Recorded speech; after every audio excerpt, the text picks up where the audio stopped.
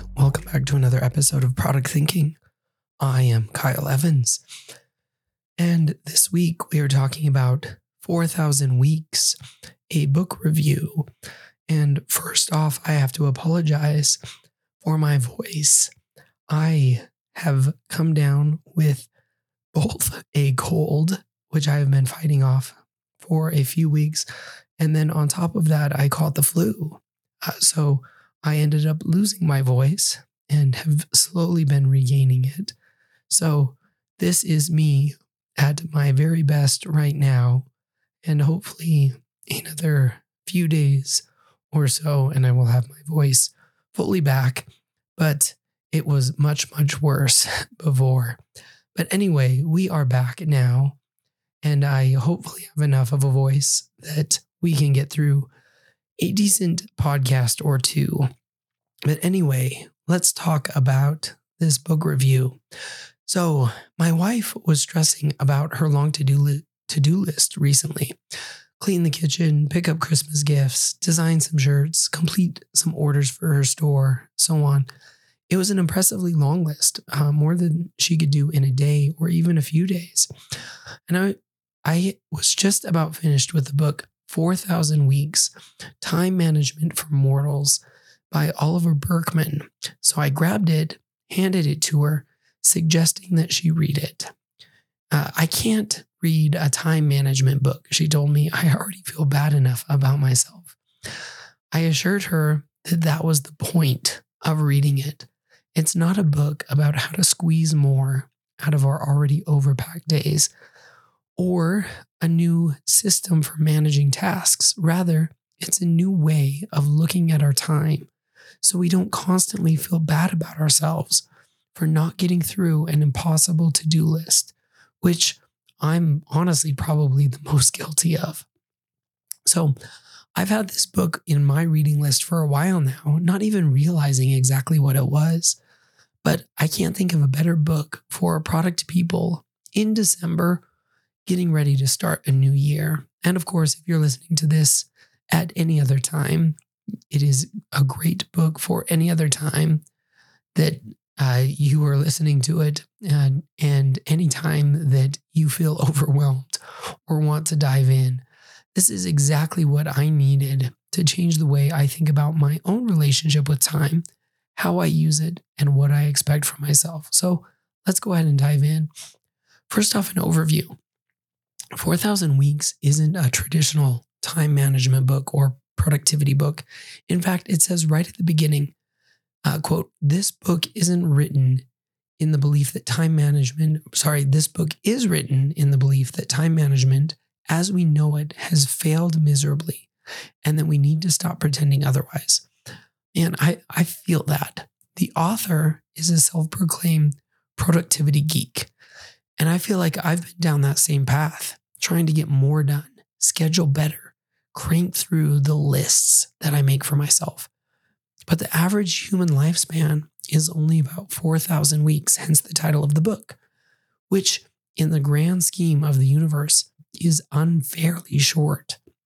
And the author acknowledges that. So besides the idea that time management has generally failed, we need a new way of thinking about our lives, our time, because our lives are terrifyingly short.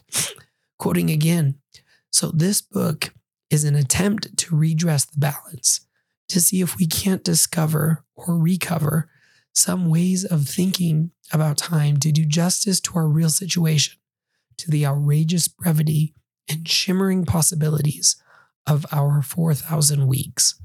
So let's look at a few key ideas from the book and what we can learn. So some key ideas. This book was packed with so many ideas that I can't cover them all here in this podcast or in my newsletter. You'll have to go read the book to get all of them, and you'll want to do that anyway. It's an excellent read. But as I've reflected on the most important ideas, the ones that have stuck with me and changed my thinking the most, these are the key themes that stuck out to me. So first off, embracing our limits. I, like many of you listening, probably consider myself a person who can do everything. I don't accept the idea of limits or limitations. The idea that I can't do it all runs against my very core and has since I was young. I've always tried to do it all. That's a key part of who I am. So accepting that I may not be able to do everything is a little bit jarring to me. But that is exactly what the author proposes, that we accept the fact that we can't do everything. Our time is limited, and no matter how much we try or how productive we make ourselves, we simply can't do more than we're able to. Quoting from the book, it's not just that the situation feels impossible. In strictly logical terms, it really is impossible. This can be a difficult thing to come to terms with, though. The author might as well have been talking about me here as he describes his own realization. So quoting again, though I'd been largely unaware of it, my productivity obsession had been serving a hidden emotional agenda. For one thing, it helped me combat the sense of precariousness inherent in the modern world of work. If I can meet every editor's every demand while launching various side projects of my own, maybe one day I'd finally feel secure in my career and my finances. Man, I feel that. But it's true. We keep adding to our plates because we feel like there are no limits. We can do everything. And if we can only do a little more, maybe we'll eventually reach a place where everything will come together. And once we realize that we do have limitations, though, we can make the necessary changes and hard choices. Quoting again, so technically, it's irrational to feel troubled by an overwhelming to-do list. You'll do what you can do. You won't do what you can't. And the tyrannical inner voice insisting that you must do everything is simply mistaken.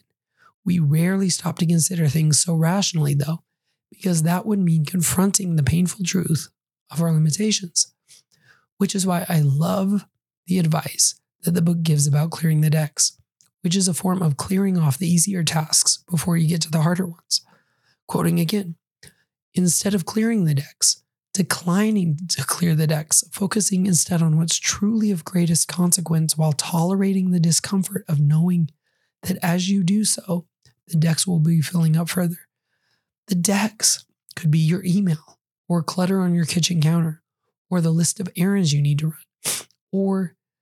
but the key is being able to tolerate the discomfort of a messy desk, which frankly I'm pretty good at by now, in order to get more important things done. But we have to understand we have limitations. We can't do everything. So what are the most important things we should be doing? And then embrace the discomfort of letting go of the rest, which that's the part that I know I'm not good at. And that's really the hard part, is it's not necessarily prioritizing some of the most important things, which I think a lot of us can understand, but it's embracing the discomfort of understanding that we're not going to be able to do everything, that maybe our office is going to be messy. Maybe we're never going to have a clean inbox, which is something I gave up a long time ago, actually. But there are other things as well that can be hard to let go of. How can we embrace that discomfort? So that's the first thing. Second thing, embracing uncertainty and chaos. We all like to think that we have a tremendous amount of influence over the future, that we can bend it to our will, but the reality is that our plans are likely to go awry, no matter how carefully orchestrated. For those of us in product development, we are most likely familiar with Hofstadter's Law, which states that a project always takes longer than expected, even when the law is taken into account, which I love this law. So no matter how well we plan, and even when we give ourselves buffer, that will only make things worse. Time and the future don't follow the path that we prescribe for them, and it often ends up causing us more of the anxiety we're trying to prevent. Quoting from the book, the trouble with being so emotionally invested in planning for the future, though, is that while it may occasionally prevent a catastrophe, the rest of the time it tends to exacerbate the very anxiety it was supposed to allay. The obsessive planner essentially is demanding certain reassurances from the future, but the future isn't the sort of thing that can ever provide the reassurance he craves, for the obvious reason that it's still in the future.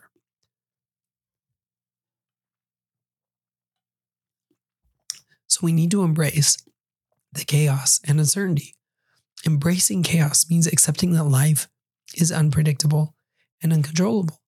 It means letting go of the need for order and perfection. Embracing chaos means letting go of the illusion of control and learning to find happiness and fulfillment in the midst of life's unpredictability. Does that mean we don't plan at all? No, but we give up the expectation that our plans will prove successful, and the need for certainty. Quoting from the book, our efforts to influence the future aren't the problem. The problem, the source of all anxiety, is the need that we feel from our vantage point here in the present moment to be able to know that these efforts will prove successful.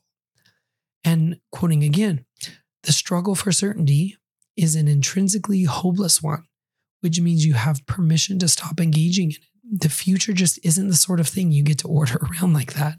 So I really like that. All right, final key takeaway. Be more in the present. When I was in college, I used to think, if I can just get past these midterms, then I'll be okay. Then it was, if I can just get past finals, I can finally relax. After I graduated, I had the same thinking. If I can just get past this end of quarter reporting, then I can be happy. And so it went until I realized I was endlessly putting off being happy or relaxing or doing other things until I just got past something. And that's no way to live. I came to the realization driving home late one night from work that I couldn't keep doing that. And it changed how I thought about a lot of things, and it changed me. The author, in his customary way, has either peered into my life or laid bare the fact that I am not unique at all. Quoting from the book, once you've cleared the decks, you tell yourself, or once you've implemented a better system of personal organization, or gotten your degree, or invested a sufficient number of years in honing your craft, that's when you'll feel in control at last. You'll be able to relax a little bit. A true meaningfulness will be found. Until then, life necessarily feels like a struggle.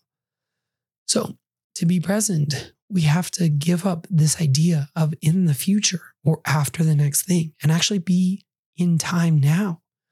The author calls this entering space and time completely, and says that it means letting your illusions die. Quoting again, you have to accept that there will always be too much to do, that you can't avoid the tough choices or make the world run at your preferred speed. And in exchange for accepting that, you get to actually be here. Not everything we do needs to be in service of higher productivity or getting things done. We can simply be here, and things can take as long as they take, and that's okay. When I began woodworking, I think I've mentioned that I'm a woodworker. I was shocked and horrified at how long it took to make everything. Part of it was my lack of skill in the beginning, but part of it was simply that making things by hand takes a long time. I came to realize that that is part of the process. It's not a bug, it's a feature.